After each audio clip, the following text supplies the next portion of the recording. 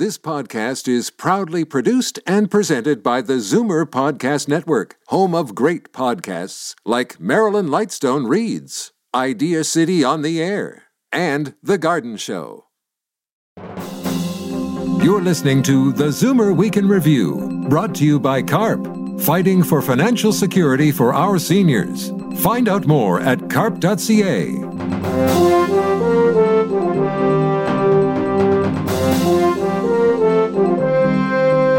Good afternoon and welcome to the Zoomer Week in Review, all things Zoomer worldwide. I'm Libby Znaimer. Canada becomes the first country in the world to put warning labels on individual cigarettes. And aging well and in the right place depends on knowing how much money you will need as well as having it. We have an in-depth look from the National Institute on Aging. But first, here are your Zoomer headlines from around the world. Artificial intelligence gets a bad rap, but when it comes to health, AI is exploring new frontiers.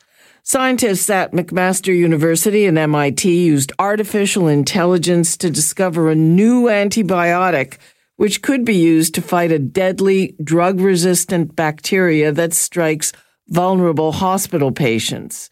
The potentially fatal A. baumannii has been described by the World Health Organization as one of the world's most dangerous antibiotic-resistant bacteria, and it can infect wounds and cause pneumonia and meningitis.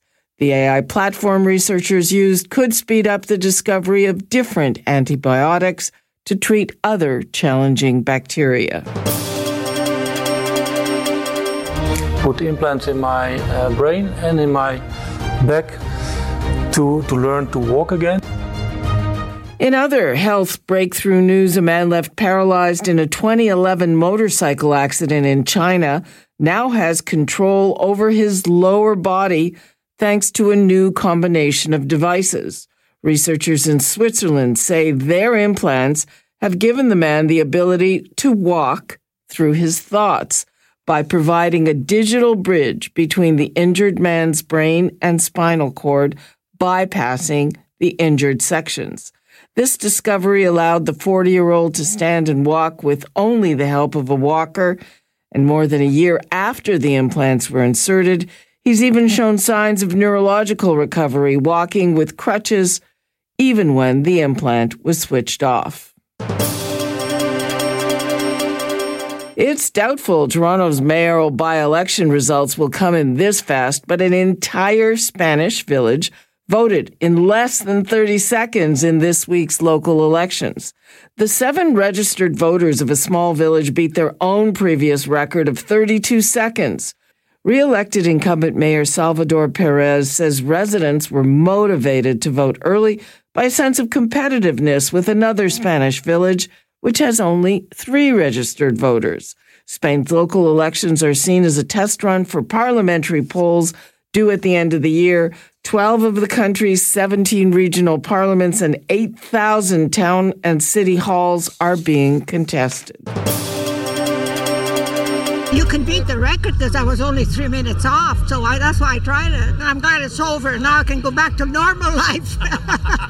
That's 96-year-old Réjeanne Fairhead, the Ottawa woman who set the world record for completing a 5-kilometer race this week in just 51 minutes. She demolished the category for her age group, women over 95, by almost 5 minutes. She says until 2 years ago, the most athletic thing she'd ever done over more than 9 decades of life involved bowling and horseshoes. A BC man just set the Guinness World Record for being the slowest student ever. 71-year-old Arthur Ross graduated this week from the University of British Columbia 54 years after he started his bachelor's degree in 1969. That beats the previous record of a Princeton student who took 2 years less.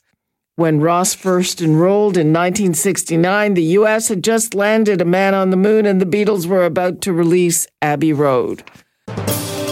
I'm Libby Znaimer, and those are your Zoomer headlines from around the world. It's a world first that experts hope will have a huge impact. Canada will become the first country in the world to print warning labels directly on individual cigarettes as of August the 1st. They will carry messages like poison in every puff and cigarettes cause cancer. The hope is that this will deter new smokers and encourage more quitting. I reached Rob Cunningham of the Canadian Cancer Society. Canada just became the first country in the world to put warnings on individual cigarettes. Your reaction? It is a positive development. As you say, it is a world precedent. The health warning is going to be on every cigarette with every puff. It's going to be there during every smoke break. Kids who may experiment are going to have the warning on the cigarette, even if they don't have the package because they quote unquote, borrow a cigarette from a friend. And it's going to take cigarette warnings to a new level. We've had health warnings on packages, across Canada with picture health warnings since 2001. Canada was the first country to do that. We've had 130 countries around the world follow that Canadian precedent. I expect that many countries will follow what Canada has just announced in terms of having warnings on the cigarette itself. The location of the warning is going to be where the filter is. So it's going to be on top of the filter, what's called the tipping paper or the filter overwrap. So it will not be burned during consumption. So that's not a question. And, it's going to be bilingual. It's going to be English and French. There's going to be six different warnings. Poison in every puff is one of them. Cigarettes damage your organs is another. They're going to complement the warnings that are on the package. And we have, in Canada, almost 20 billion cigarettes sold each year. So it's a great way to reach, the entire country. And if the United States was to do it or some other country, it would reach the entire country in any country. So it's a tremendous thing that we've been advocating for a number of years. Tobacco companies have been opposed. They must know it's going to reduce cigarette consumption. The fact that they're opposed is a signal that we're on the right track. And we know it's going to make the cigarette less attractive. And you mean physically attractive? Well, I think physically attractive, but just, also for youth, less of a product to consume because, they want to look good, and, cigarettes can be a badge product that says something about you. And if this has a health warning that's right on there, it's going to make, the product less attractive, to be seen with, in terms of others. Can you give us an idea of how much smoking rates have come down in the last, 10, 20, 30 years? Yes. If we go back to 1965 in Canada, 50% of the population smoked, including 61% of men. The most recent data for 2021 is 12% of the population. So we've made tremendous progress. But there remain 3.8 million Canadians who smoke. There's still 46,000 Canadians who die each year because of smoking. There's no reason in 2023 that we shouldn't be able to do far much more, as part of a comprehensive strategy that includes taxation and regulation and programs. And we just have to keep at those efforts. Anything else you'd like to leave us with? Well, we have made progress. And as we see, what else remains, we can include tobacco taxation in terms of it. There's more room for an increase in Canada. Tobacco companies still have extensive promotion, surprisingly. That can be banned. We should not be selling tobacco in convenience stores or gas stations. We don't sell cannabis there. That is something that we can address. The story's not done yet. And of course, tobacco companies are in bankruptcy protection. We need to ensure that provinces, any settlement that they have is going to be one that includes significant measures to reduce smoking as part of that settlement. This week, the Canadian Cancer Society and several other health organizations wrote to premiers urging a series of measures to be in such a settlement. And that's very important that provinces act on that. Rob Cunningham, thank you so much for being with us. Libby, thanks very much. That was Rob Cunningham of the Canadian Cancer Society. The new warning labels on individual cigarettes will be on the market by August the 1st. I'm Libby Znaimer, and this is the Zoomer Week in Review. Coming up, the toll of uncertainty when it comes to knowing how much money you'll need to live right in retirement. You're listening to the Zoomer Week in Review, brought to you by CARP, helping you unlock money you didn't know you had. Members-only discounts that can save you tons. Find out more at carp.ca.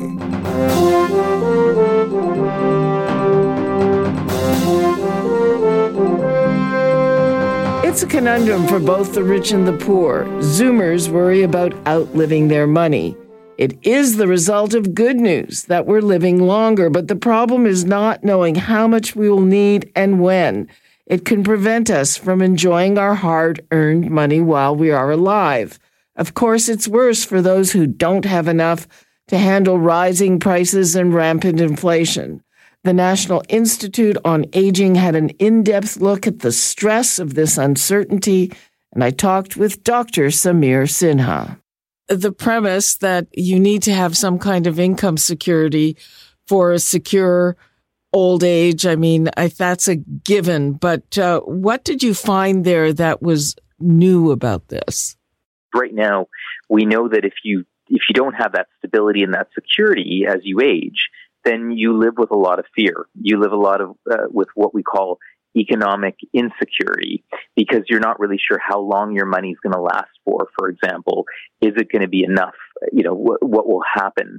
And so we want to really look at kind of those factors that really, really impact positive and healthy aging. And we really found that not only is it about having obviously enough money to live, but it's also making sure that people can have that sense of security by knowing that they'll have enough money right until they die.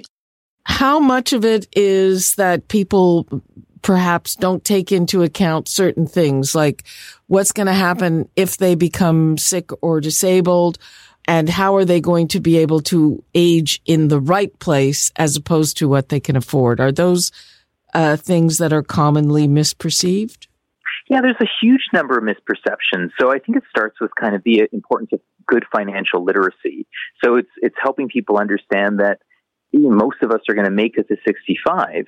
And if you do, you're probably going to have about 22 years of life expectancy ahead of you. And the majority of those years are going to be in good health. That's the good news.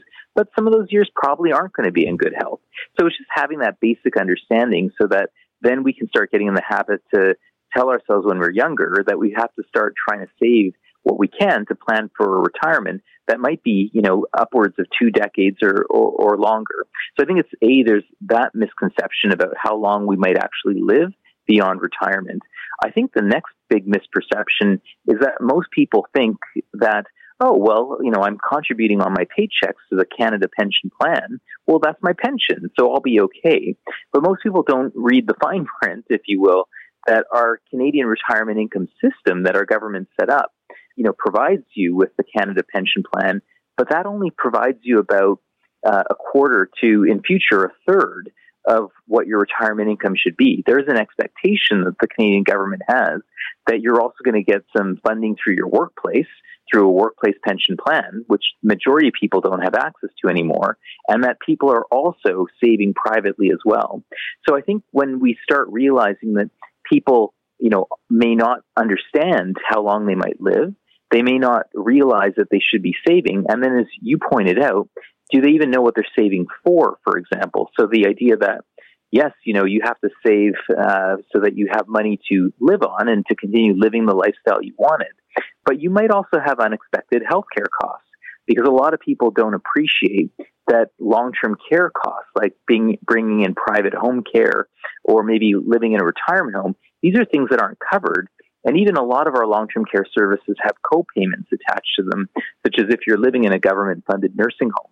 So a lot of people don't know about these things, and those misperceptions, all of them together, make that financial security in retirement pretty tenuous, and it creates an inordinate amount of stress, which can then negatively impact one's health and well-being.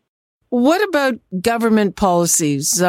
Here we talk a lot about mandatory RIF retirements, which means that once people reach the age of 71, they have to start taking money out of their retirement savings at a certain percentage, whether they need it or not.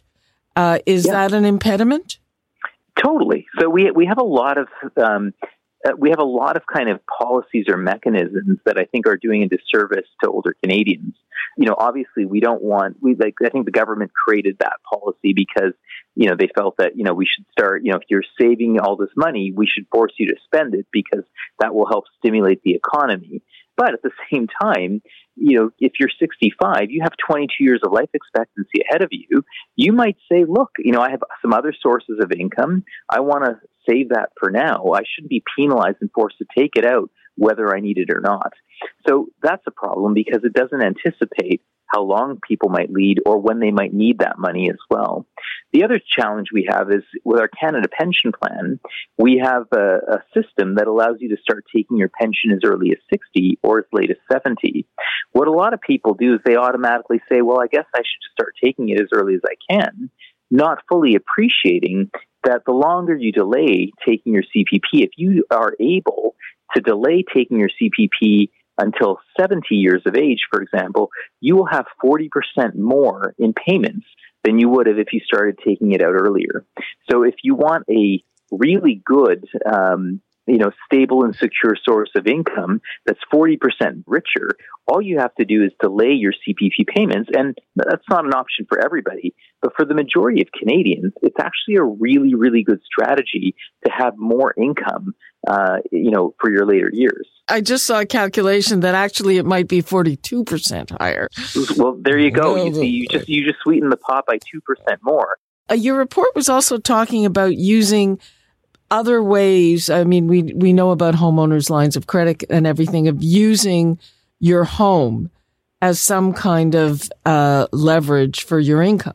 What we're also trying to do through the National Council on Aging is we're trying to think about what are practical solutions that, boomers and other people can use now. And so one of the solutions we have often is that people might be cash poor, but they might be house rich. They might be sitting on a house, for example, that's worth well over $1 million, but they might not have much in the way of savings, but they want to age in their own home longer. And so this is where, as you mentioned, there's things like home equity lines of credit. There's also reverse mortgages, for example. And one thing that we're working on right now, and we hope to release a paper kind of in the next year, is on this French concept of viagers, which is a very popular vehicle where people actually can sell their house but still live in it until they die. And it's a way that they can actually, then put that income to work for them so that they'll have enough money to actually live well and also have a roof over their own roof over their head until they die. And that's a very popular thing they're doing in France that's worked out very well for many older people as well. So this is where we have to get, as you said, better with our policies to really reflect the realities, but also figure out better ways so that Canadians aren't entering later life with, either not enough in savings or in a more financial precarious situation. Dr. Samir Sinha, thank you so much. Thanks for having me, Libby. That was geriatrician Dr. Samir Sinha, Director of Health Policy at the National Institute on Aging. And that brings us to the end of this week's edition of the Zoomer Weekend Review. I'm Libby Znaimer. Thanks for joining me today. Be sure to come back next week to stay up to date with all things Zoomer worldwide. Zoomer Weekend Review is produced by Zeev Huddy, Christine Ross, and Paul Thomas. Technical producer, Justin Eacock. Executive producer, Moses Znaimer. This podcast is proudly produced and presented by the Zoomer Podcast Network, home of great podcasts like Marilyn Lightstone Reads, Idea City on the Air, and The Garden Show.